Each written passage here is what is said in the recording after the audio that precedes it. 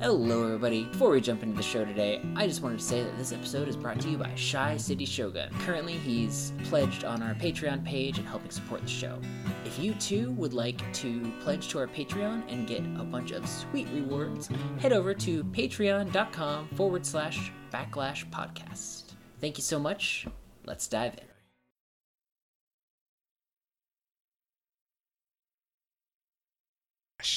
Yeah, right. Well, anyway, I'm going to bring us in. Yeah, let's go. Alright. Hello, everybody. My name is... Oh, shit, no. That was horrible. You know, you, GHP. That up. Okay, let's start over. It's your fault. I don't know why, but I'm blaming you. Okay, ready? Go. 3, 2, 1. Hello, everybody. I can't... Hold on. How do I normally bring us in? I can't even, Hello, everybody. Welcome to the Backlash Podcast. My name is... Okay, perfect. Okay, we're going to do this for real. Ready? Let's go. Okay.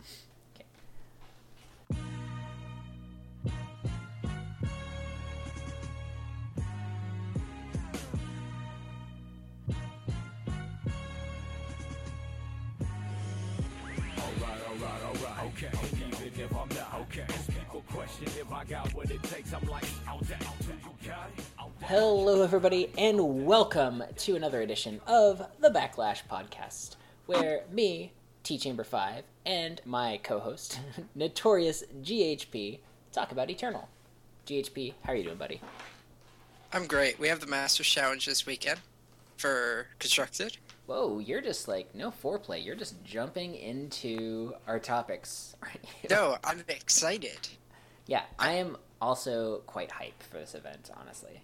Stuff like this is what makes me really want to play Eternal. So when we have stuff like this, it's constantly on my mind. Even just throughout my day, I'm just like, what about this? Yeah, totally. No, I agree.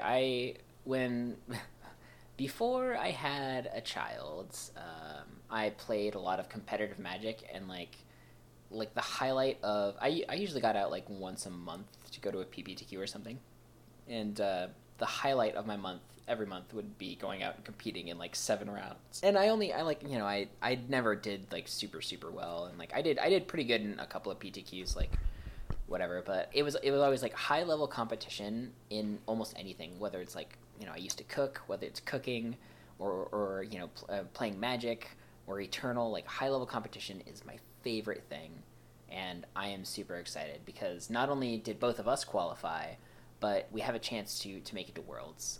So both of us are qualified, and the competition is just going to be top notch, and so I'm very excited. Yeah, this is going to be a really tough field to crack, and whoever wins this, I'm just gonna admit it. There's gonna be some work involved because this is a really stacked field. This is harder to win than an easy. Oh, for sure.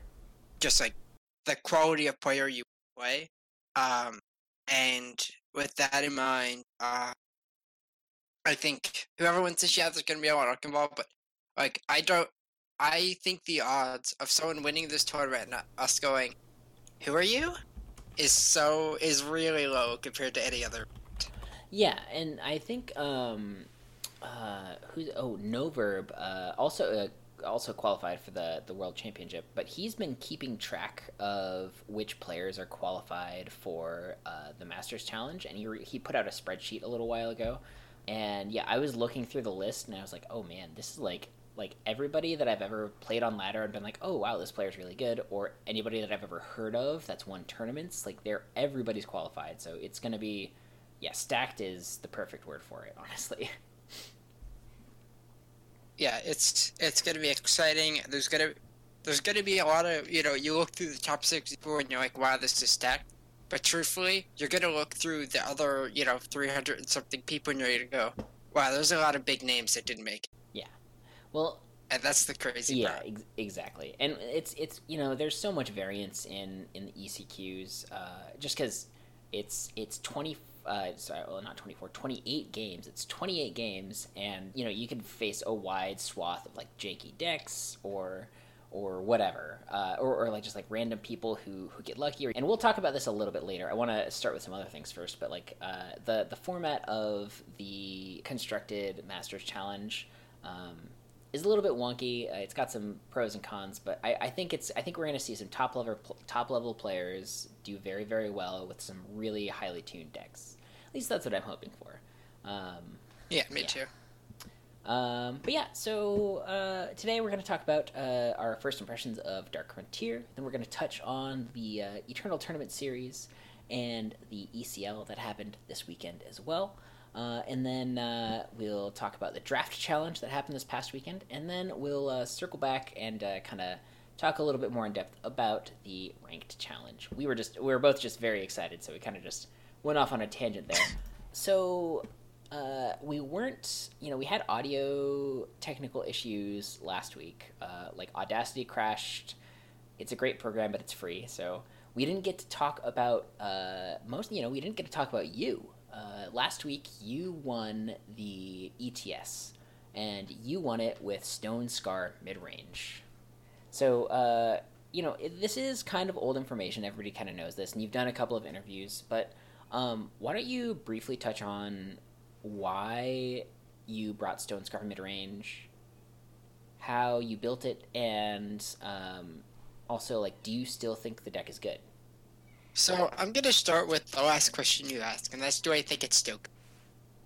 I think Stone Scar is still good. I think the deck needs some extra refining. I think what merchant you play is still, you can make a lot of arguments. The market cards, the meta has changed in the last almost 2 weeks. And maybe some of your market cards or your main deck cards at this point should be swapped. As people could see, I played the deck as well in ECL, which we'll talk about in a little bit. But I played the ECL event last Sunday with the same deck with a few changes. The thing about it is the deck is just doing something powerful, and it can be proactive without being dead to a snowball or dead to a hailstorm, which is what I think is the attractive point of the deck for a lot of players. Yeah.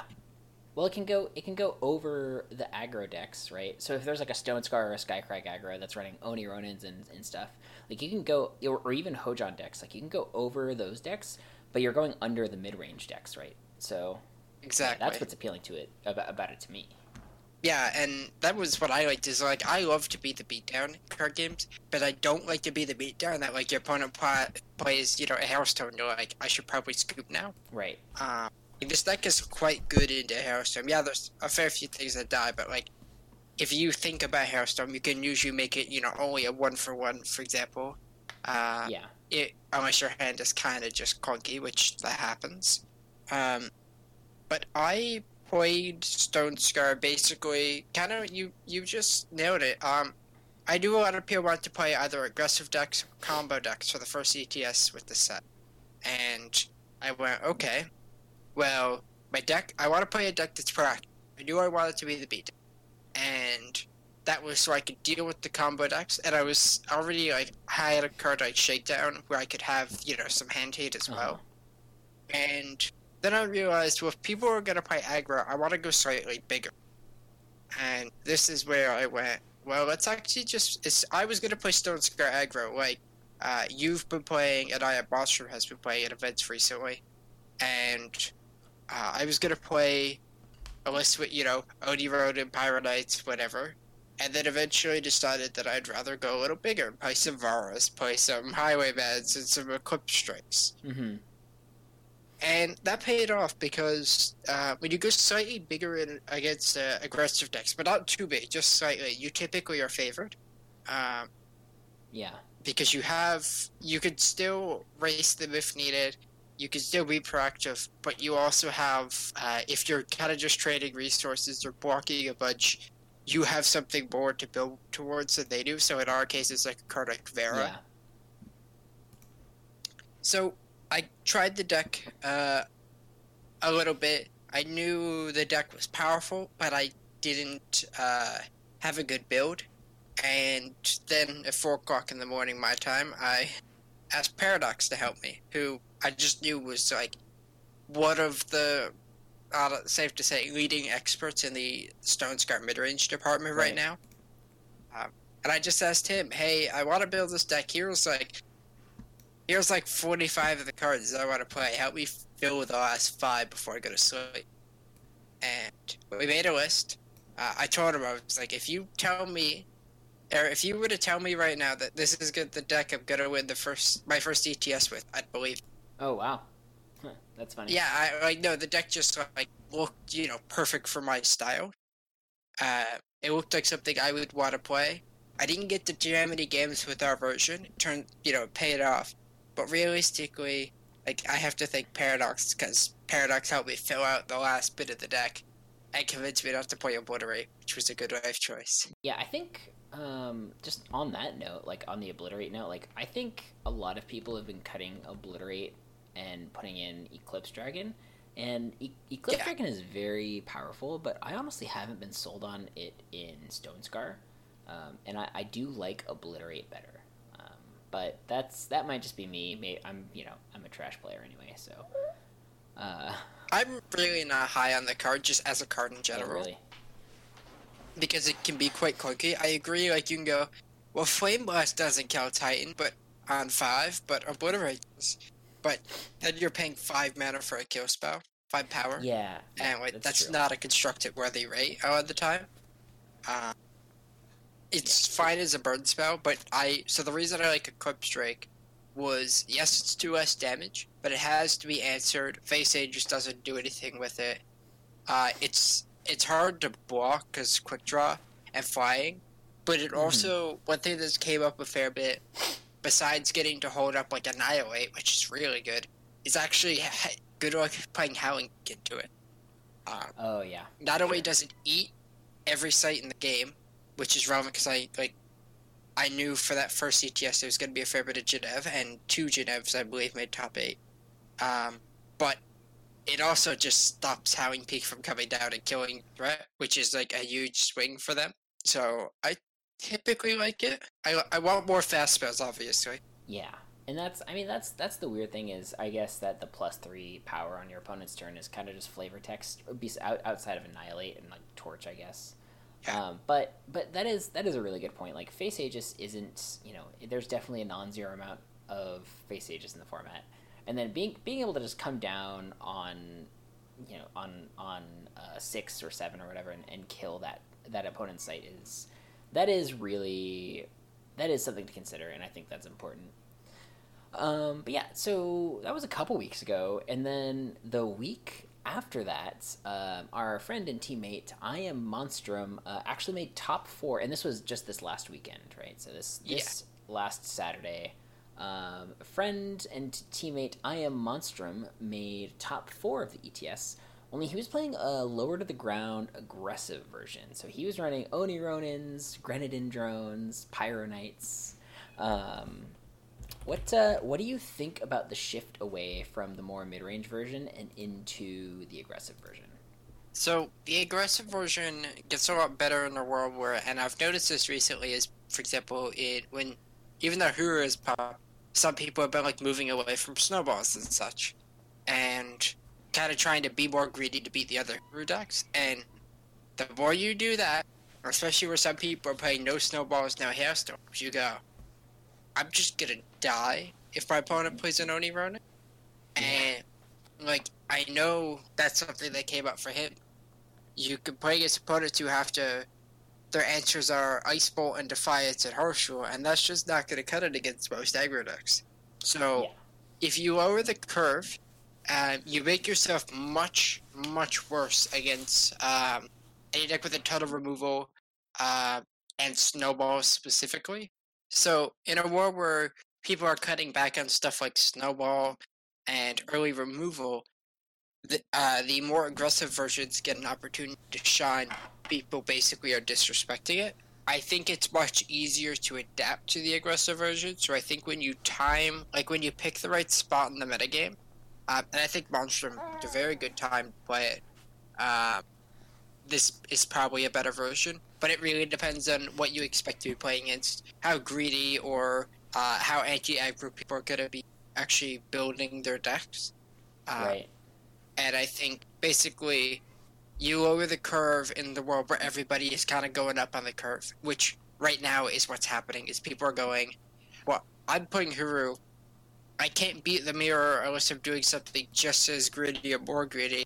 I'm going to cut my insert good card against aggro here. Because Right. I'll have a better chance in the mirror, which is very true.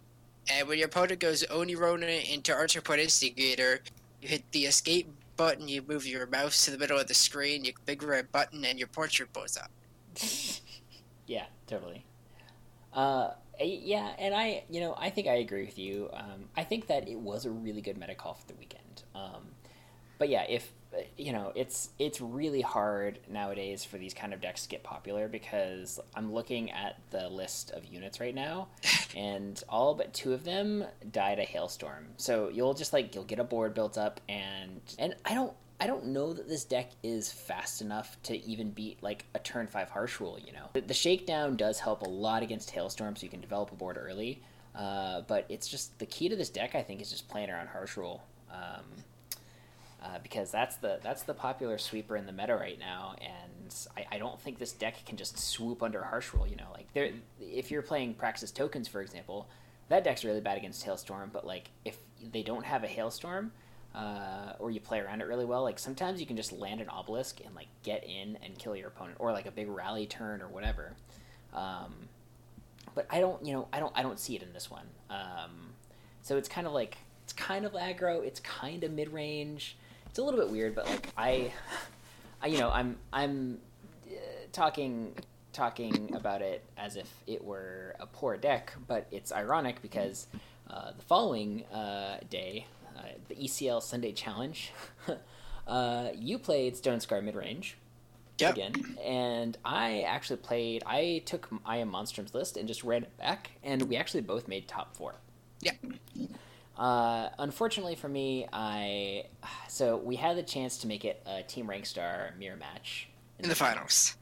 Yeah, and unfortunately for me, I lost in top 4 to an opponent that I had previously beaten in the Swiss. Yeah, and it's too bad. I looked back at the games that I played, and I feel like there were a couple of like small misplays, like where I missequenced like the power that I played or whatever. But I feel like in my top 4 match, I played pretty reasonably. I went back and looked at the VOD, and they always tuned in right when like all hope was lost. It's like, oh well, T Chamber has like a 5% chance here. Yeah, Flame Blast into Flame Blast. Yeah, exactly. Well, and there were man, like I feel like another big skill when you're playing this aggro deck is like you got to know what your outs are, and I feel like I did really well in playing to my outs. Like, I mean, there were a couple of games in throughout the Swiss where it's like, all right, like my opponent has like it's like up on cards, but I've got a board presence and like they've got a couple of blockers or whatever. So like you realize like, okay, the way that I win is like I A-space here, even though I get, they make some good blocks and clear some of my board, get them down to 6 health or whatever, and end of turn torch them and just hope you draw a Flame Blast or hope you draw another torch or whatever. And it's not unreasonable that you do so it's that, but it's, I don't know, it's a weird deck, and I actually I didn't really enjoy my run this week. I did well. I went X1 in the Swiss, and I did make top 4, so I'm proud of that. But I also I would not run this deck back. Like I would want to make some major changes to it, and you can see I was trying to play a different deck, but I wasn't really happy with where it was at the time. So I took the Stone Scar list and I made a really snarky title for it on Eternal Warcry. So you can see that if you look at the tournament standings. But yeah, beyond tournaments this week, I have been playing a ton of ladder, and I've been playing a ton of ladder because I believe that right now the Eternal metagame is probably the best that it's been in a long, long time. Ladder is crazy right now. I've faced so many, there are definitely some popular decks, right? But I have faced so many different decks, so many cool brews, so many really refined tier decks. There's a lot of bad decks too, but there's a lot of really good decks and a lot of really cool brews that are almost there. a lot of combo decks. Control is viable. Aggro is obviously viable. Mid range and Huru and Stone Scar and even Praxis is good. So what do you think about the Dark Frontier meta as it is right now? Well, first of all, the wise words of Captain America. Language. You get mad at me when I swear on the cast. Oh yeah, I said the F word. I'll bleep it out in a clip. I probably won't, but I'll hold on. Okay, you know what, GHP, just for you. No. No, what is We're this? leaving Okay. that in. This is in. 22 minutes. This is in. Edit out. How Okay. many times? I don't know, but it's gonna be a loud beep every time. I hope so. So, I have really enjoyed this metagame. It's felt, not only has there been quite a variety of decks, but I felt like a lot of the decks are very intricate to play against. I feel Agreed. like you get a lot of reward for actually understanding the matchup play patterns, which is something I think a lot of players, even when they're like preparing for like major events, really underestimate. They go, for example, when everyone was playing FGS versus FTP, everyone was like, FTP is like super good in FGS, and they're like, why do I keep losing to FGS? Yeah, exactly. And the answer to that typically was you don't understand the actual like dynamics that are going on when you play this matchup. So Yeah. you're just getting rolled by someone who knows what they're doing in the matchup more than you are. And I feel like that's actually just a big thing that's happens in a tournament. People rely on, well, I know this matchup is favored, but I just lost to FJS. I guess I got unlucky. And Yeah, exactly. I feel like this metagame is super rewarding for people who are like, look, I have like 400 games in on Chalice, and I'm beating people, but even though they're playing Chalice, and it's because they understand the dynamics of every matchup. And Yeah. I think that's huge right now, is actually knowing your deck. And that's why you see a lot of, like, I've played a ton of really high quality games. I guess a huge variety of decks. Yeah. And Well, and that's fun. the thing too that makes a good meta, right? Like, so I really actually enjoyed, in a weird masochistic way, I enjoyed the meta where FJS was just dominating, because like even though like you'd play against FJS every game or you play the mirror match or whatever, like there were only a few good decks, but I thought that the gameplay was super super interesting, and it's like you said, you gotta know the play patterns. Like you it goes beyond just knowing like, oh well, what card am I playing around this turn? Like what could they be holding up? Like what is the fast speed spell that they have? Like it goes beyond that. It's like, okay, like they probably have like Torch or Equivocate. So like they're gonna use the Equivocate, but then what does that mean for me? And it's like you have to think 3 or 4 turns ahead. It's not just like what do they have in their deck list? It's how are they going to use the cards and resources at their disposal? And so I really enjoyed that, even when there were just like 3 decks. But now there's a lot of, like, I'd say like tier 1, tier 2, tier 1.5 decks. I don't think there are really any tier 0 decks right now, and that is awesome. Combo is viable. You can do a turn 3 Sword of the Sky King, like, somewhat reliably. You can do, a Reweave is a really cool card. Like, there's so many neat new mechanics. Like Shift, I think Shift is super cool. I love the Shift mechanic. There's a lot of really powerful cards that give a lot of archetypes a boost. Like, I am just a huge fan of this new meta. So GHP, do you think that there are, like, what are your first impressions of Dark Frontier? Like, are there any cards that you've been into that are super sweet right now? Are there any really cool archetypes that you want to talk about? One of my favorite things about this meta, and it's so random, but I kind of get a kick out of it, is you mentioned earlier there's not really a tier 0 deck. But if you ask someone to pick one, I think most players would say Huru Control, and it's funny because nobody knows how to build it. I've seen so many random builds. It's funny. And it's great because I sit there and I play against it, and I'm like, there's like 300 cards that could be in your deck. I'm terrified. Yeah. Well, and not just Huru Control, but like Huru mid-range too. Like, yes. Sadidi, like I've seen so many Sadidi decks. Combre is a big one. Huru with Sididi, Huru Control. Recano Vows. I've seen some Recano Valkyries. I know that I think it was the second place ETS list was a Recano Valkyries with Talut kind of thing. I believe so. Yeah. Yeah, I'm personally not a fan just because I feel like when you're running a 5 faction requirements deck, like Sididi or Zumikana or any of the I don't know where the warp cycles though. So when you're running those, like you have to like skew your power base in such a way that I feel like you almost need the insignias. Just to fix your power enough and make it smooth enough that you can cast them and also cast other cards from other factions. Bullet Shaper and Akaria help. That's true. Yeah, and also is the deck running Hojan? I didn't. No, I don't think so. Because I feel like Hojan is like a really good way to ramp into Sididi as well. I don't think they have a single way to trigger it except for torching it. Seems good. Ship it. Just kidding. Oh yeah, okay, so they're like a little bit, I don't want to say they're more controlling, but they are kind of a little bit more controlling. Yeah. Yeah, they're running like Rune Hammers and 2 Defiance and 4 Torch and like 4 Vanquish and stuff. Okay. But yeah, so they do have ways to like ramp into it without, missing on their influence, which is kind of cool. Yeah. You can turn for it cool show. Pretty easily in that deck. One of the funny things is, I don't know if you read my mini set review that got posted a couple days ago.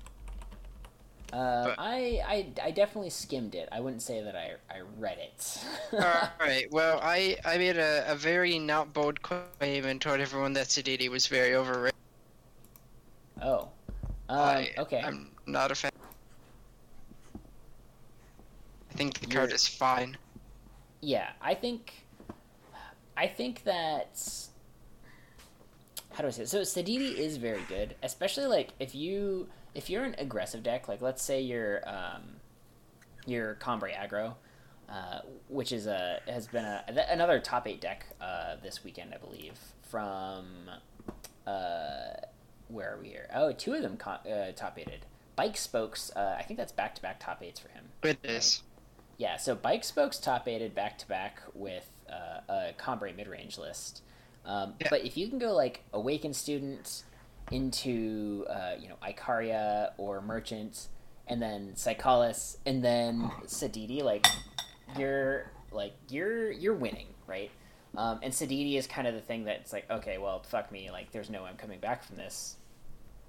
So it's interesting because Sididi isn't really that much of an aggressive unit, but because he has an onslaught trigger for the Cursive Provocation, he rewards you for putting him into an aggressive deck, right? And that's just so weird to me because you want to.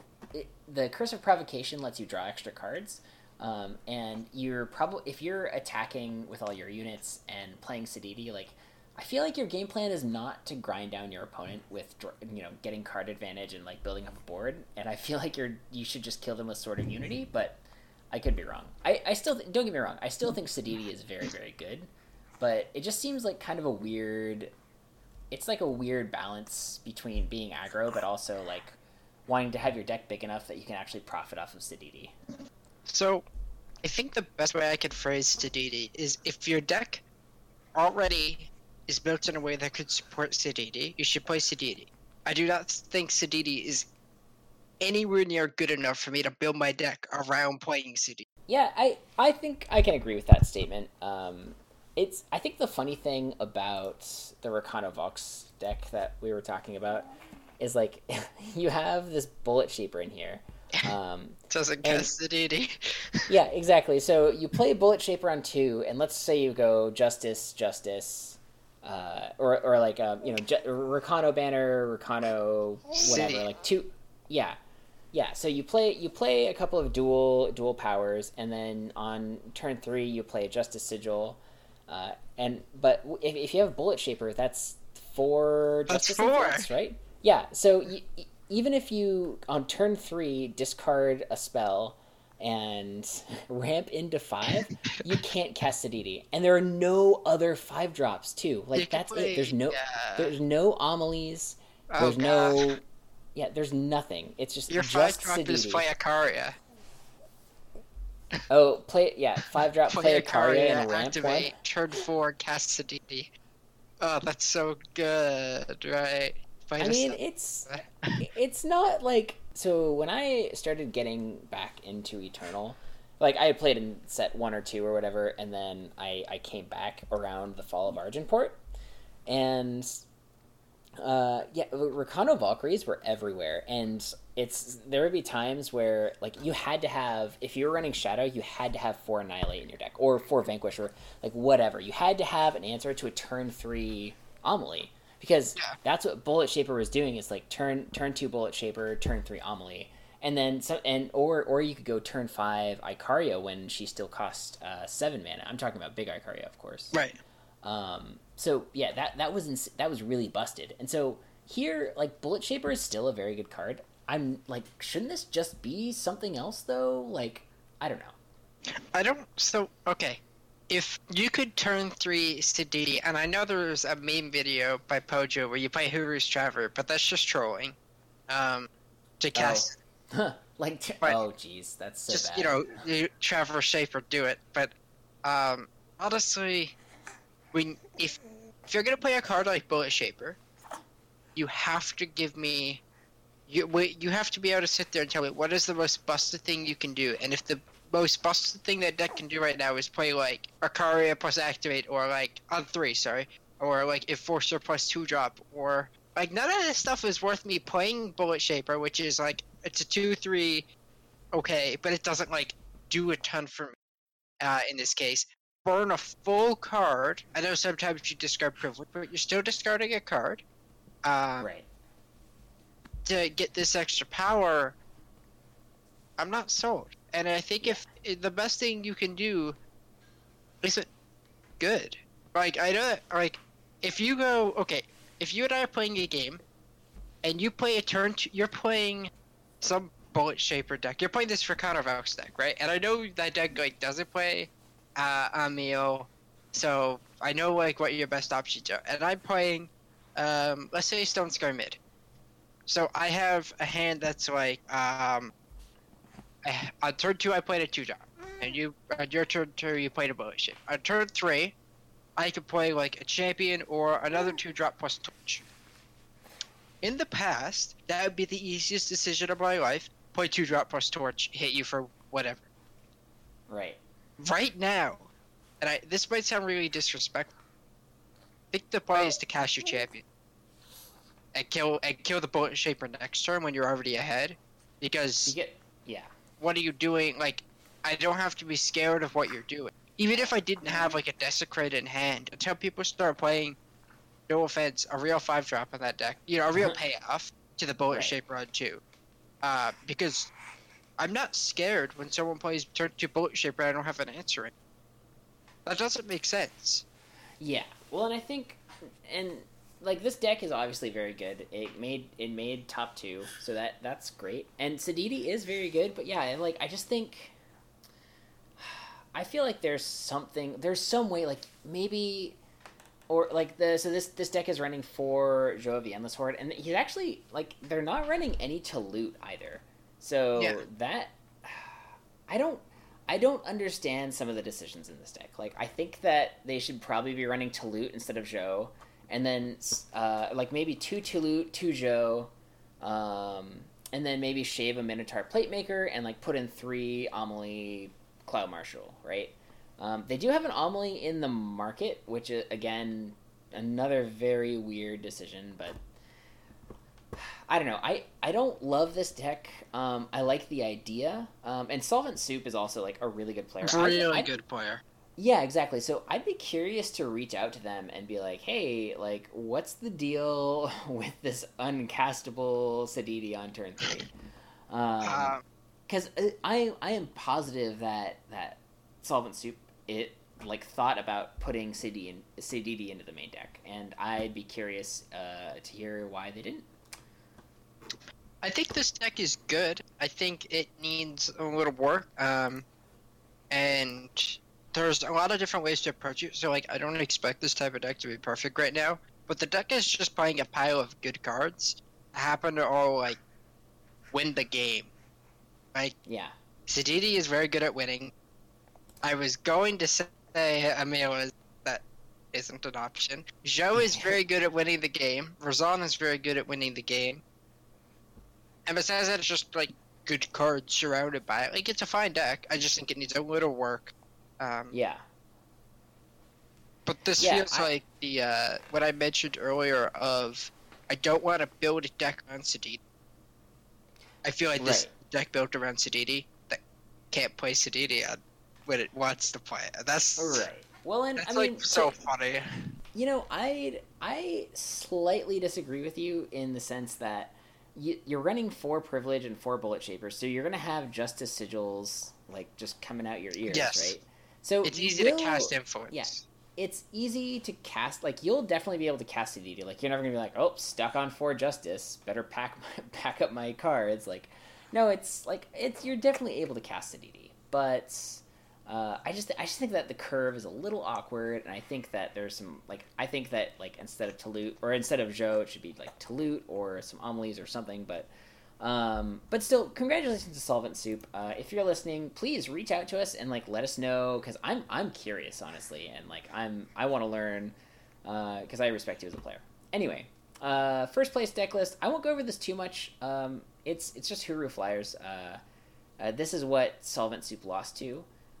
This is a ManUS deck piloted by Tabu.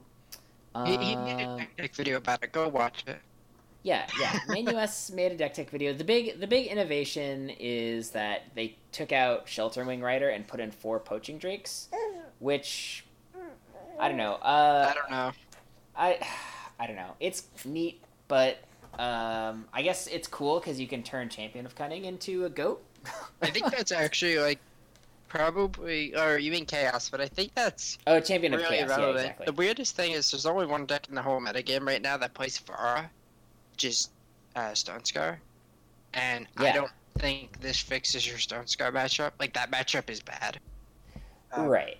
Although it does, I think it does make the matchup better, and sometimes you just gotta like take some percentage points, like, and you're not going to be able to win every matchup, and I think that's what's going on here, and it's cool. Yeah. I always thought Poaching Drake was a really neat card, but I never was really happy with any deck I put it in, so I'm glad to see it. Glad to see it in there. Here's one for you. So that deck, we agree Poaching Drake is like a fine card. Like, I'm not making fun of the decision. I get it. It's like, I definitely get it. I'm not sure if it's right yet, but I get the reason. But imagine if that card hit 4 or more, or 4 or less. That card would be so good if it, when I read it too. Play. Yeah, when I read this card, I read it as, this card will just like stomp on like so many 4-cost units, and then I read it again and I was like, oh. Okay. So funny thing, and I think I'm okay to say this. So, and I say this because I'm going to talk about someone who used to be on Team Star. Before a bunch of drama that happened that we don't want to talk about, we had a guy named Ingenuity, also known as Brandon Nelson from Magic, and he used to work for Direwolf Digital on Eternal, and so I heard some things like, "What's your favorite card?" was Crunch and it was because he designed it. But one thing that happened was we were talking to him, but Poaching Drake got spoiled.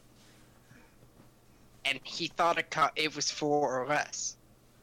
And I don't know if because it used to be 4 or less, like when he was working on that set, or he just read it wrong too. But he really got my hopes up at that moment, and ever since, when I see that card, I'm like, well, you know what? For about 30 seconds, you used to hit Sandstorm Titan. You know, until yeah. Well, and that was the big thing too, is like, oh shit, a 4-power flyer that hits Sandstorm Titan, like, yes. But no, that's not it. and there. Like, that would be really good. It's still Data Torch and such, but that would, push it a lot more in the right direction. It's okay. We'll take it back. No. She's making happy noises. I'm like, girl, like, chill, like, keep it on the DL. But she's like playing with this little toy, and she's just laughing at herself. It's really funny. But yeah, it's ironic that you bring that up because I think Ingenuity is now on Eternal Titans. So. He is. He joined a couple months ago. So we've had 4 people come to mind, people who used to be part of Rainstar, and that's Ingenuity, Overmaster, Sifu Danny, and Yadaba. I have a ton of respect. And, I really like all these people, and I can't imagine people who are like, well, they used to be on my team, but they're not anymore, so I don't want them to have success. I'm happy all 4 of those people have went on, since they're, super successful. So, I was very happy when Ingenuity got picked up, because the rest of them were I know Yada didn't want to be a part of the team, but the other 2, they were on SPG and such, and he, hadn't really gotten to be a part of one, so it was great to hear. I'm happy he made that decision. Yeah, totally. Yeah, so, moving on a little bit, just a couple other cards that I wanted to touch on. So I've been messing around with a lot of stuff, but a couple of things just sprang to mind while I was doing these show notes. Reweave is really, really good. I don't think anybody has found the quote-unquote best deck for it yet, but there's so many things you can do with Reweave. It reminds me of Birthing Pod in Magic, for those of you who know about that. A card that got banned from competitive play. So yeah, Reweave is very good, especially going turn 2. Something I've discovered recently is turn 2 Hojon, turn 3 play a power, attack for 4, and then you can Reweave your Hojon, which triggers his Renown trigger, ramps you for 1. And then you can get something you can get a Gar, which is a 1-drop that says shift 5. When Gar is shifted, silence all the units in your enemy's hand.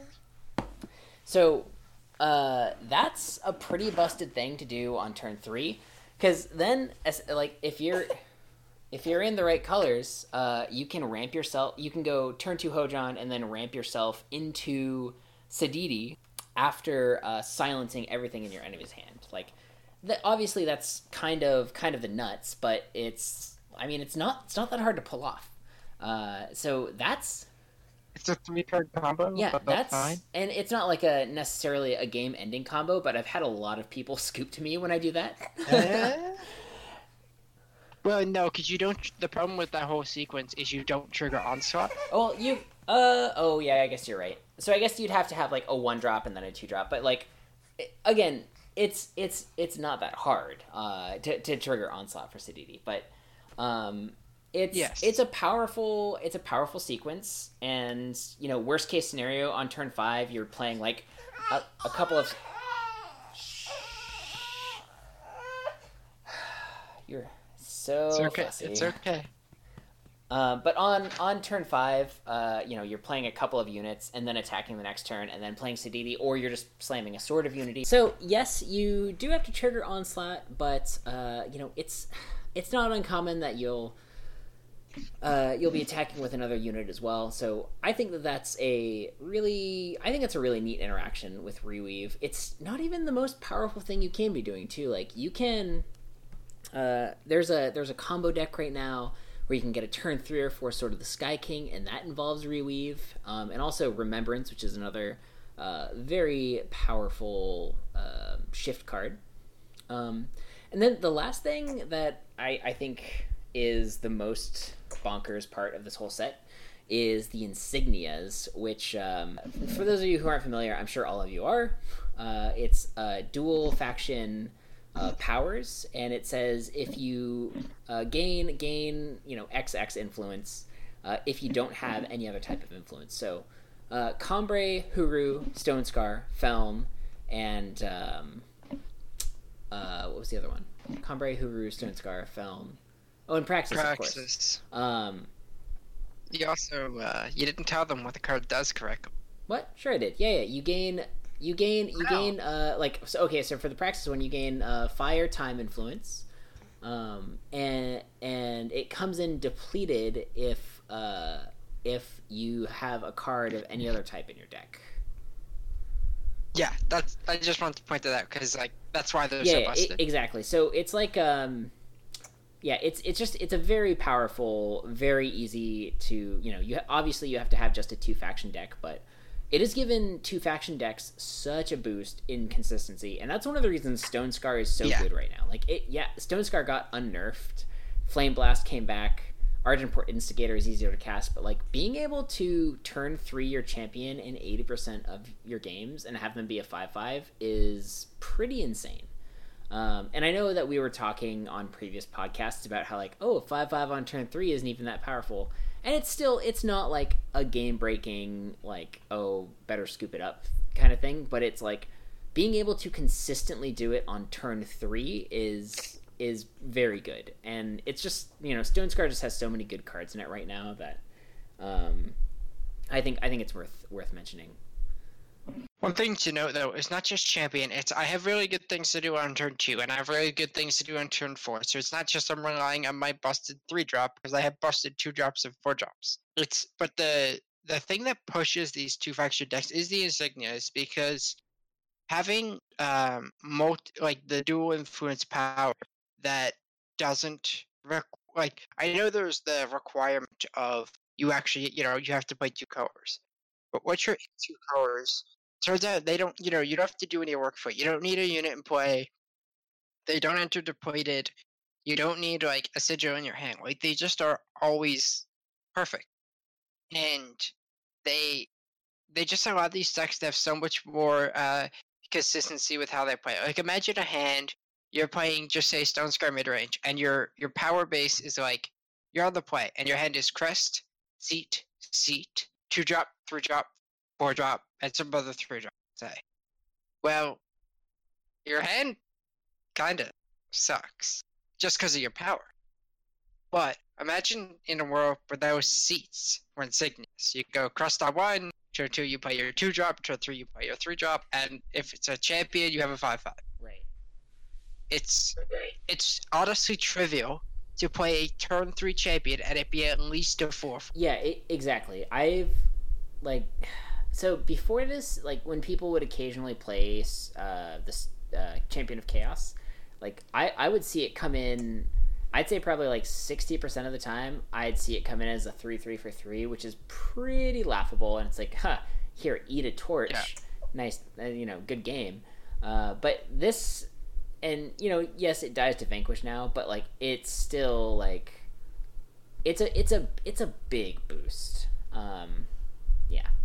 So, and I don't think it's a coincidence that this last ETS, let's look. It's so in the top 8 there was Huru, Combre, Stone Scar, and then there were a couple. Oh, there was Praxis too. So there were 4 of the 5 insignias that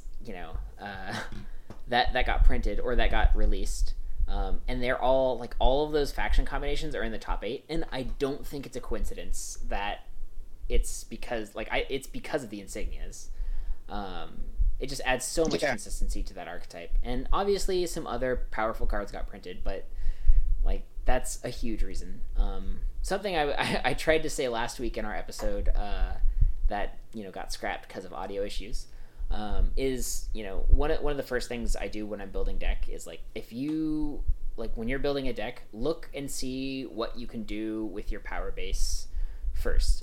If you could just run a rainbow deck of 5 factions and put whatever good cards you wanted into it, then it wouldn't be very hard to build decks. But look at your power situation, look at what you can do, and then look for consistency, right?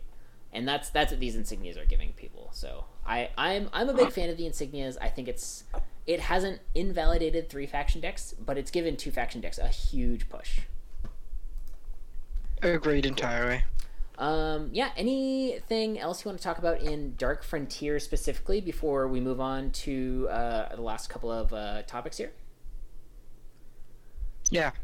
Even-handed Golem. Oh, that's Ooh, I am so on the fence about this card, but you go ahead. I'm gonna make a sentence. This is one of my so I want players who played both Eternal and Hearthstone for a second to forget the very bad times of even and odd cards in Hearthstone. Just look at this card in the Eternal world. Even-handed Golem is one of my favorite cards in the game. Because it doesn't feel obnoxious. It obviously the card is extremely powerful. The card's busted, but it's about what you have to sacrifice, which is that's fine. But what it does is because it's, for example, it has no color. It means you could build. You could play it in mono faction decks. You could put it in every 2-color deck, 3-color deck, etc. And it be castable. It's really just rewarding to play it on at any point in the game. You can do powerful things like Haunting Scream It, or Last Chance at Bat, things like that. But even had to go and promote a deck building criteria that, truthfully, from my experience, hasn't felt that bad because we have so many good cards at Eternal that some are like, this card's really good, but there's so many other good cards that, like in this color combination or whatever, this card just kind of doesn't make the cut. And even had to go on, for example, Memory Dredger. That card hasn't really seen play. Have you ever hit someone with Memory Dredger and gotten back an even-handed Golem? Here's a spicy idea for you. Disgusting. Play even-handed Golem, Memory Dredger, and do you know what I'm gonna say here? Iceberg Scattershot in the same deck. Boom, got him. It's only a 2-color exactly. deck. That's actually not that's not far-fetched, actually. Actually, one I did recently is I played the Catcher combo deck. That deck is all even. The Catcher, yeah, sure. Yeah, it's a 2-drop and 2 4-drops. You could even play Reweave in that deck, honestly. So you could. Yeah, you could play Reweave. You could play Haunting Scream. There's a bunch of cheap ways to make it more than 10 mana. Why did you do this to me? Now I'm in the time that I should spend tuning an actually good deck before the Masters Challenge. You put this idea in front of me, and now I'm screwed. So even-handed Golem I've had a lot of fun games. Of course, when your opponent, I played a game yesterday against someone who went turn 2 even-handed Golem, turn 3 even-handed Golem, turn 4 even-handed Golem, even-handed Golem, turn 5 Catcher plus Amber Waystone. My opponent had drawn 8 extra cards, and I didn't have a single removal spell in my hand. And I was like, well, this was great, but that's, of course, that was an insane draw. But it doesn't feel that bad. I know some people go, because even-handed Golem, if that card didn't have a condition, be utterly insane. Of course. But it would literally be played probably in every deck. But the thing about it is, if you and I are playing a game, and you play a turn 2 or a turn 8 or whatever, even-handed Golem, I don't go, wow, that feels terrible. So you drew 2 cards. Yeah. You have to jump through some hoops. Yeah. But, you're not playing a merchant or anything like that, so you have to make sacrifices. I think that's what makes the card so interesting, is the card makes you, figure out what's worth the what, but there's so many interesting decks you can play with this card.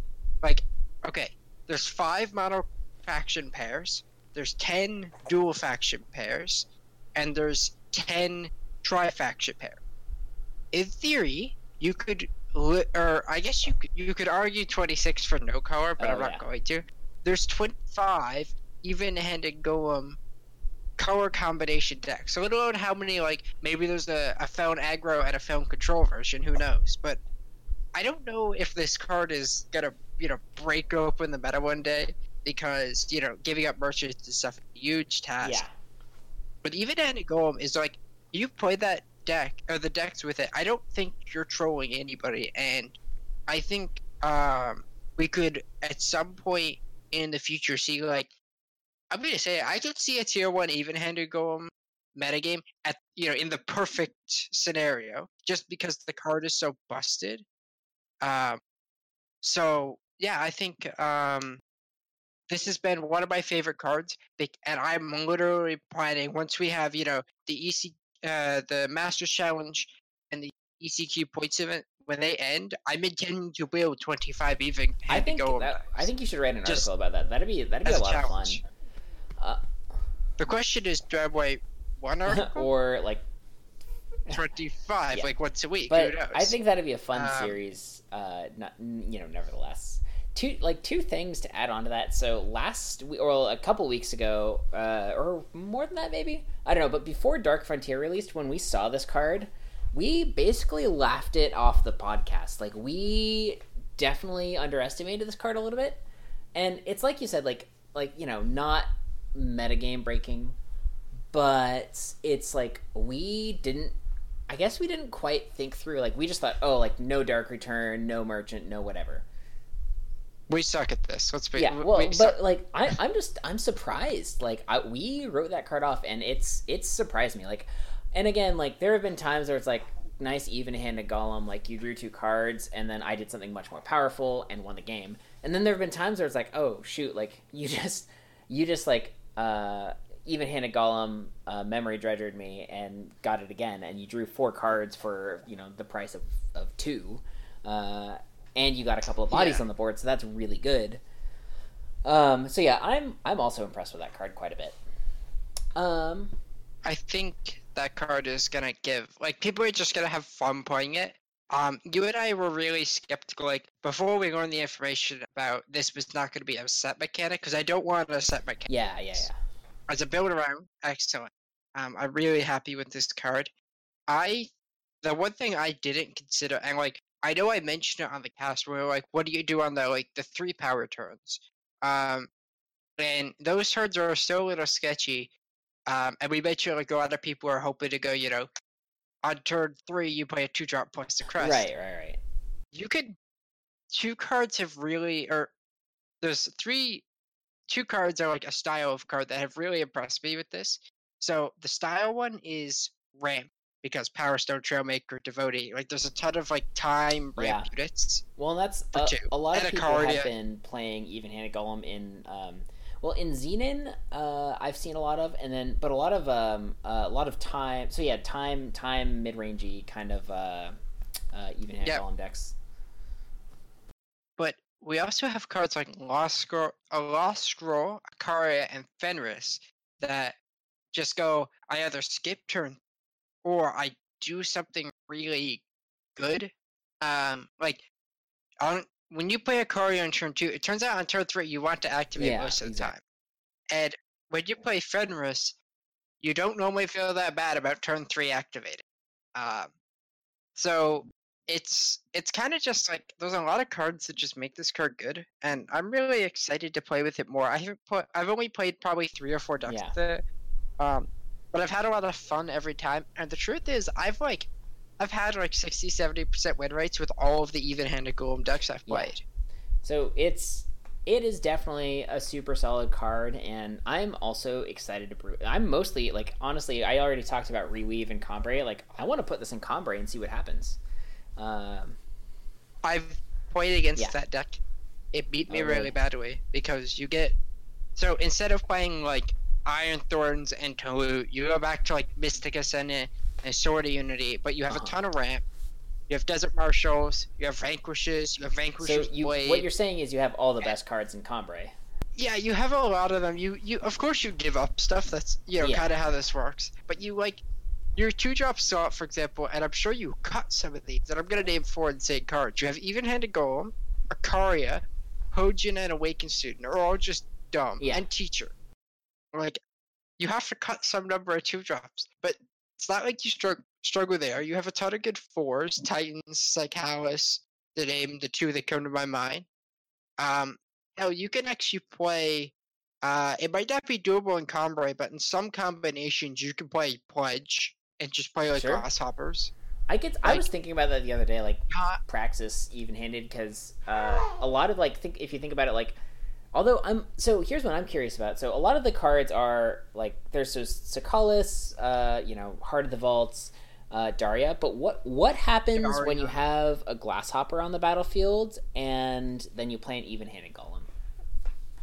Because then all your I don't know what Grasshopper says, but I know if you play Praxis Arcanum and then play an even-handed Golem, you don't draw any cards. So I'm guessing Grasshopper also. Interesting, yeah, because that's Because, like, if you had a pledge card with Warp, I think it would get discounted. So I assume it checks the deck and breaks it. So that just turns off even-handed Golem. That's too bad.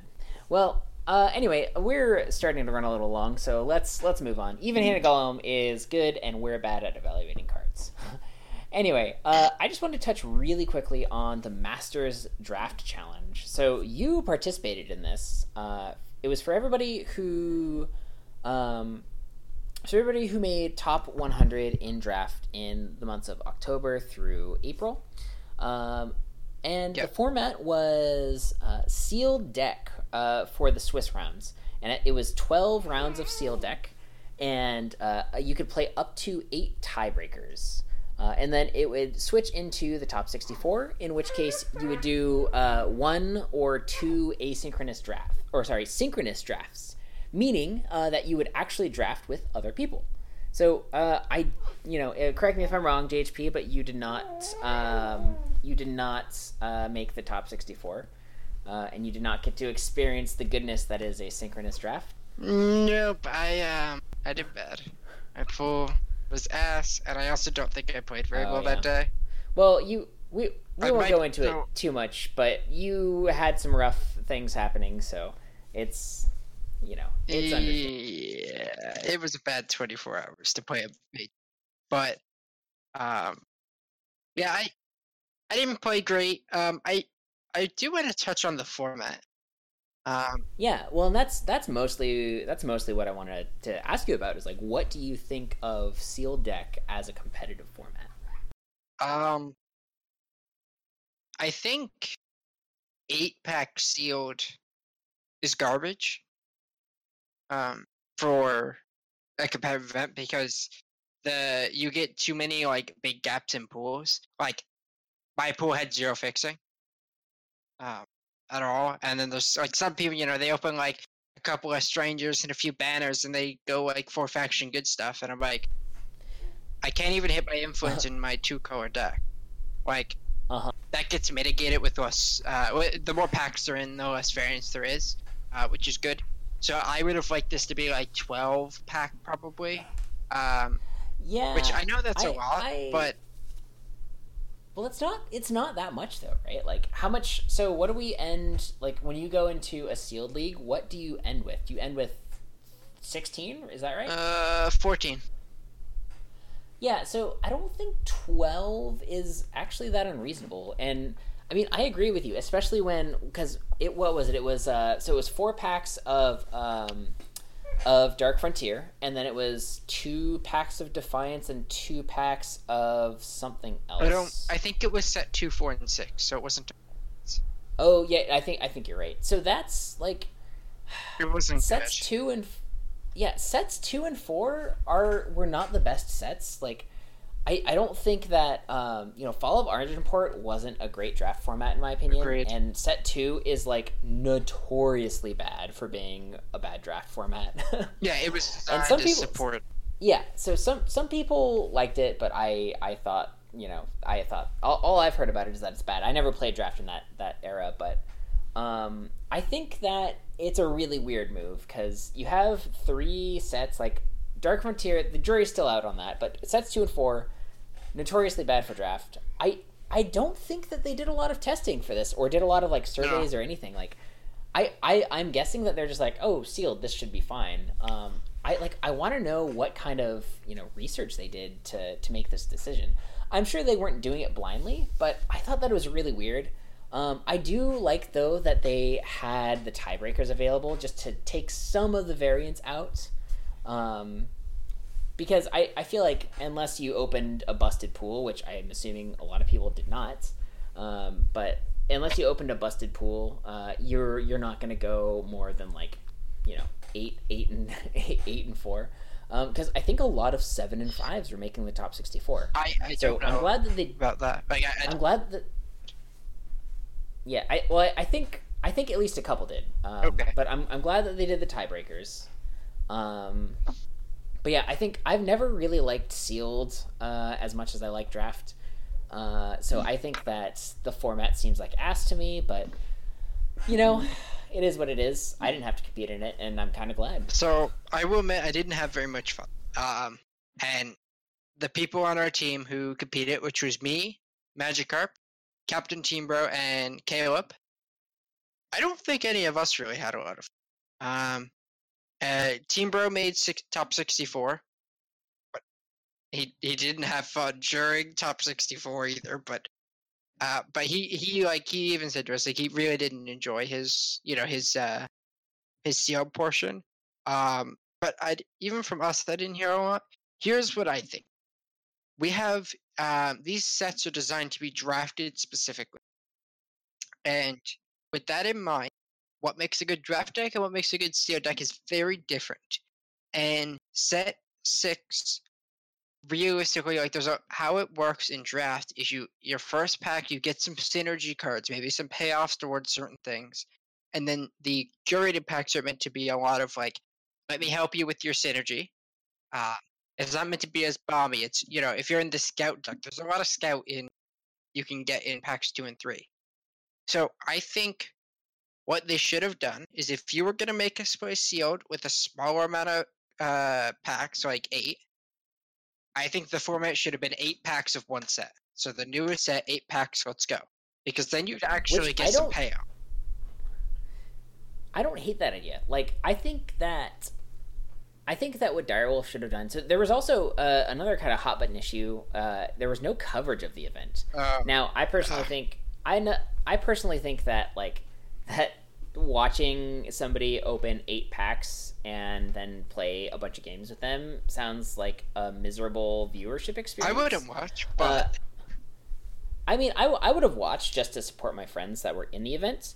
But I think what Direwolf should have done is done 8 packs of Dark Frontier, and I think that they should have said, okay, like they're in their pre-game show or whatever, they're like, here's all the like cool synergies that you have available in Dark Frontier with 8 packs. Like, here are the possibilities. Like, here are some things you can go for. Blah blah blah blah blah.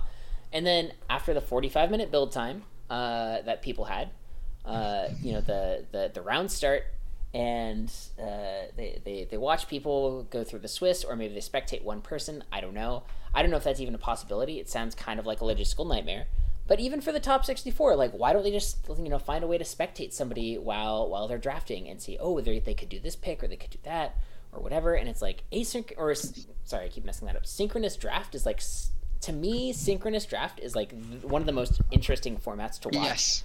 The games can be a little bit of a slog, and so again, coverage could be very, very hard.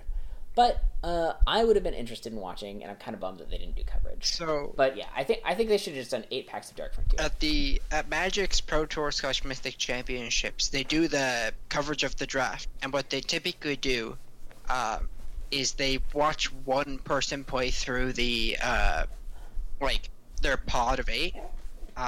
And of course they feature some other players, but they have this one person they focus on. And I will fully admit, when I always try and watch a lot of the Mythic Championship, especially when it's early in the morning, I wake up, I watch whoever draft, I go back to sleep for a few hours, and wake up for Constructed. But I love watching people. I love trying to figure out why you're doing this, maybe I would have done something different, figure out why. It would have been a great learning experience, especially if they had spectated someone, no offense, who was actually good at drafts. I'm not me. Like, someone who, an expert, so to say. Get one of the TDC guys, get Caleb, get just get someone who we know is, like, one of the best. Yeah.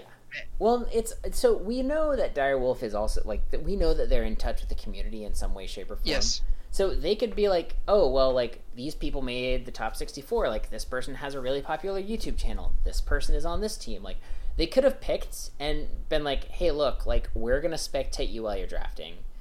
Like, I can't imagine that it's like that hard for them to set up.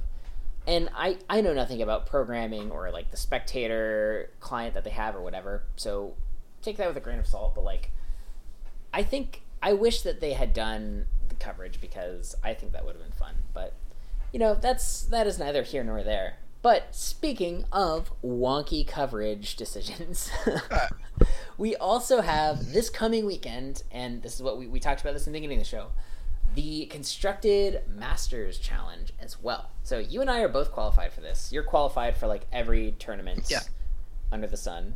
But I'm qualified for this, and so I'm very excited. I am preparing very, very hard for this tournament. So the format's a little bit different, and it's kind of interesting. So it's 12 games, and as far as I can tell, there are no tiebreakers. Not a thing for what we do, which is... Yeah, exactly. I think we both tweeted at Direwolf Digital, and they haven't responded. Nope. So 12 games, probably no tiebreakers. And then same thing as like an ECQ, the top 64 will face off in a single elimination best of 3. Yeah. Winner takes all. And winner takes all. There's only one person that's getting qualified, so pretty intense stuff. But they also did a weird thing where they put a time constraint on it, which is, which makes sense because it's a much smaller field than, like, say, an ECQ, where it's just open invite.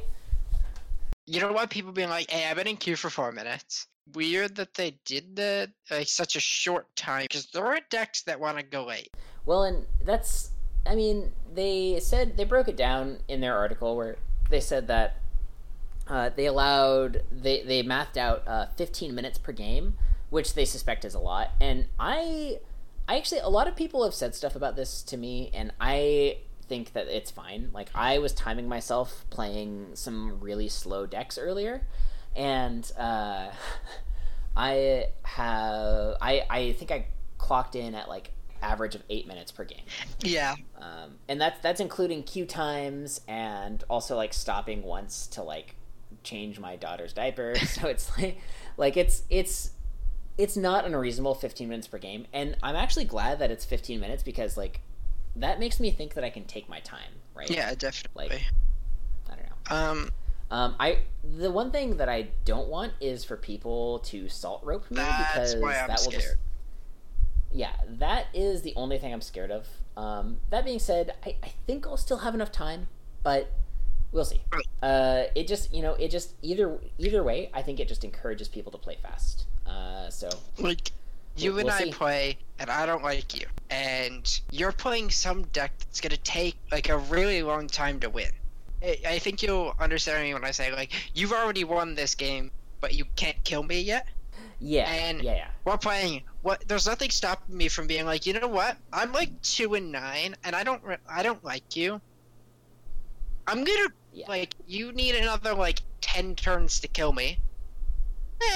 I'm gonna watch some YouTube. Oh, the rope is coming. And turn. Exactly. Look at that! I just wasted 12 minutes of your time. Yeah, and I don't. I'd like to believe in the eternal community, and that won't happen, but I wouldn't be shocked if I got salt roped at least once. I get salt roped for like 1 to 2 times per ECQ. Oh wow, that's too bad. But I only play decks that make people really salt, like, change. But my theory is that all of these players are clearly very good. Like, it takes a massive amount of time and work to, for most people. I know some people just stroll into the top 100 and camp there all month, but I don't know. When I qualified, like the month that I made it, it took a lot of time, and it took a lot of work. And a lot of like, okay, like, the meta's changing, like, I gotta look at this deck and do this, and like, took a lot of great deck selection. It took a lot of knowing my deck, and it took a lot of games of Eternal. And so what I'd like to think is that the people that are the best at the game aren't like the salty dogs of Eternal. And like, because you'll have people like Tony G and Paradox and like Aether Llama and Magikarp and you and me, and like, I don't think like those people that I just listed all stand-up members of the community, except for myself, maybe. I'm kind of a sack I'm of just shit, gonna but... say it. As the tournament captain of Team Regulars, a tournament team, if someone on our team salt ropes me, I'm gonna kick you off the team. Because you're an ass. Like, oh man, I'm gonna salt rope you for one turn and then do the ha ha ha emote and then I'll concede. You know what I mean? Yeah, like, if someone does that, like, I don't mind saying this on podcast. If someone does that, I've had people like, I had a guy in the last one. It looked like he salt roped at me, and it turns out I didn't know at the time about the disconnect issues that were happening in the last ECQ. Oh yeah. And he added me after. It was like, I disconnected. Sorry about that. You know, good luck in the rest of your games. Like, he lost that game, but he wasted a few minutes. But so if that happened and like you're not salt roping me, like, okay, I get it. I know it appears to the person who's getting roped in a negative light because you don't have any way to like know better. Just so I'm gonna say this on camera. If you want to sit and salt rope people and actually be salt roping because you're losing and you want to deny someone an opportunity, you're a piece of shit. Like, just no, I don't like you anymore. Like, not. Yeah. No, that's I kind of agree. I think it's funny because, like, I mean, so you did mention something that has happened to me a couple of times where, like, I play on mobile a lot just because of where my life is at. And so, like, there are times where I'll be, like, taking a walk or something, and I'll walk through a area with spotty reception, and it will, like, I will start roping, and sometimes it's when, like, I'm probably at a disadvantage, and people are probably thinking, oh, this guy's just salt roping me. I'm not doing that. I play on mobile, so I will take everything with a grain of salt, pun intended. Yeah, I'm never gonna call you out, type of thing, for salt roping because there's a lot of external factors. I'm just saying, in case someone does it on purpose, you know how I feel. Yeah, well, and it's kind of a weird gray area subject where I don't know, but to sum up what I'm saying, I think that they gave us plenty of time. I know some people have expressed concern about the amount of time. I think it's great. I am a little bit worried about the small amount of games. I mean, don't get me wrong. Like, if I start off the way that I started off in the ECQ this last time, like, I will 100% make the top 64. Yeah. But if I start off the way that I started off in some of the other ECQs, I will be crying. So, yeah. I don't know. It's just 12 is just such a, like, in the grand scheme of things, that's a small amount of games. Like, for me, and I know this isn't for everybody, man, even if it's 400 something of us, man, I'll play 28 games. Just, I don't mind. But yeah, right. I get it, like why it's not that way. But the other thing too is like, so it's at 10 a.m. Mountain Time, right? So it's for you that's 2 o'clock. 2:30. 2:30, yeah. So for you that's 2 o'clock. For me it's 9 a.m. For somebody else though, it could be 1 a.m. in the morning. Yes. Right? Or whatever. Account for that.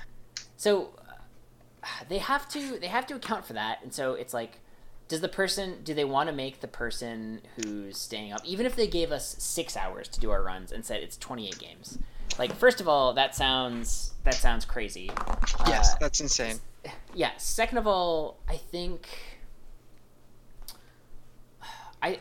that if they did it like a normal ECQ, because it's such a smaller pool of people, the queue times would be ridiculous. Like, you'd be queuing for like 2 or 3 minutes to find one of the 400, one of the 500 players. Or what if 200 players had finished their runs, and then you couldn't find anybody, right? So I'd be genuinely worried about that. Yeah, so I think that part of their decision here was to account for that and to make it so that you could finish all your games, and they just wanted to get everybody in the same place, make them do everything at the same time, and I think that's probably the way to go, even though it does create a couple of issues. So, whatever. It is what it is, and I'll be ready to and it will be kind of nice too, because playing 28 games like in an ECQ can be kind of a slog. Sucks. Yeah. It just sucks. it'll be nice to like win or lose. It'll be nice to just play my 12 games and then go do something else. You know. Yeah, So, like, let's put it this way, and I don't know if you feel this way, but I definitely do. I would rather, like, I went 2-6 in the draft one, and then I stopped. And I would rather be, alright, I'm done early. But if I was 2-6 in an ECQ, I could be like, I could go 16-4 and make it. yeah. And then Exactly. you get to, like, 14 and, like, let's say you go 14-0 for a while. So you're 14-6, and then it's like, Yeah. lose your next 7. Well, that was, around 4 hours of my life. But this is like, I'm gonna know pretty quickly where I stand. Yeah. And... Well, and the other thing too is you're not like. So I know that you and I, when discussing deck choices for the ECQ in the past, have been like, well, yeah, like temporal might be a good decision, but like, do we have the mental energy to play temporal for 28 games? Do we have the mental energy to play Feln for 28 games? Like, no, we're not going to do that. That's insane. Like, Yeah. especially with me, like, I've got my daughter, like, I've got her right now. Like, I'm doing a podcast while I'm bouncing her on my leg.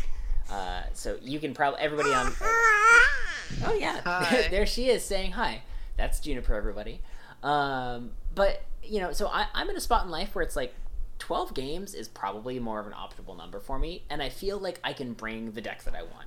If I want to play a no-win con, like one Sword of the Sky King temporal control deck, I feel like I can. I won't. Don't do that. Nobody do that. That's a bad idea. But Just so people know, for one of the ECQs, I was very close to registering a temporal list that played the only win condition was the Lumen Reclaimer in the market. Oh, gross. I decided I actually wanted to have the will to keep fighting and actually finish before Sunday, but Yeah. I really considered. That's... You're just a horrible person, aren't you? Well, Well- no, I like winning, and I thought that'd be a good way to win, but that was actually how the much- ECQ how that much I was. That was the time would ECQ that I take? wasn't allowed to play in because I wasn't old. Oh, like one of the test tournaments? No, I missed the first ECQ. I wasn't allowed to play. Oh, no, you're right, because you came in top 4 in one of the test tournaments, and then Yes. when they announced the ECQs, they were like, you can't play because you're... Yeah, because in Canada, the age of majority is 19, that's right. Or certain places in Canada, and where I am, it was. Yeah. And yeah, I was like, I hate myself. But I genuinely, if I was allowed to play that event, I would have sleeved up temporal. I would have bored people to death, and that would have been the win condition. Yeah, you'd see them, like, they'd be like, oh, Lumen Reclaimer, interesting choice, and then you'd play another Lumen Reclaimer, and then you'd be like, oh... Wait, But, where? I got bored for your Sword of the Sky Kid. Oh, yeah. Well, Where is it? that was a weird meta, too, because, like, people were running main deck Boar, Yeah. like, as a 2-of, and I'm like, that can't be good, right? Like, even if there's a ton of, like, I don't know, that was a up meta. Oh, shit, I gotta make another, That's I gotta number put some more. 4. Yeah, I know. What, number 4? No, Yeah, you that's had... number- You got it the one I called you out, and then when you were telling yourself what you were gonna edit out, you said it again, and then you said it later, like a third time, and I was gonna call you out on it, and then you got this time. I haven't done it once. Oh, jeez. I'm just a potty mouth. I'm also running on, like, 3 hours of sleep, so... It's okay. Over the last, like, 36 hours. So... Excuses. I know. This might be a good time to wrap things up. So we can go to bed. Yeah. Yeah. Any other closing thoughts about anything we talked about today, GHP? Yeah. Team Extra is going to win this Masters Challenge. See you next week. Yeah. Okay. Whether it's me or GHP or one of the other Or members, Magikarp or... I hope, Or man, fine. Magikarp deserves a win. want him. Honestly. So for those of you who don't know, he hasn't been playing Eternal tons, but he's gonna play. He played the draft challenge after, which you and I were wondering about, and he's gonna play this, but he's not like invested right now. But I would love to be like, I see the results, and then I'm kind of knowing me. I'll probably wake up late if I don't make it on Sunday, and then I say, "Hey, wait, Magikarp's going to the Worlds? That'd be great." It'd be I would love for him to just bring like a 2016 Praxis tokens list and win the whole thing, and with only updating to like put insignias in the power base. That'd be hilarious. That would be the most Magikarp thing to do. He, I don't think he's that crazy about. Anyway, maybe he is. I don't know. He does love tokens. But okay, I'm starting to ramble, which means it's time for me to sign off and go get some coffee. Yeah, let's do that. And yeah, okay. Well, I just shout out to our patrons. Patron Shy City Shogun. He's pledged $5 a month. Thank you so much, Shy City Shogun. He has access to our exclusive Patreon Discord, the Backlash CCG Discord channel. And in that channel, we're actually discussing decks. Shy City Shogun knows exactly what I'm going to play in this Masters Challenge, which is a secret that I'm keeping from everybody else. So if you want access to information like that, or you just want to hang out with a couple of cool dudes and talk about Eternal... yeah. A couple of cool dudes and also GHP. But if you want to hang out with us, talk about Eternal, toss around deck lists, discuss life, definitely check out patreon.com/backlash podcast. There's also some other really cool rewards, like you can get some custom art from Red Going Gray. And maybe if we get a couple more Patreons, we can add a couple more tiers, or maybe make a patron challenge, or whatever. There is coaching. There's also coaching from Notorious GHP as well. Hi. So he's one of the best players, consistently finishing in the top 100. He's won a bunch of tournaments. He just won a couple. He just won an ETS a couple weeks ago. Generally smart guy. One of our tiers is him offering you a free hour a month of coaching. So that's really neat. There's a bunch of cool rewards though. So go check out patreon.com/backlash podcast. And a quick shout out to a couple of our other sponsors.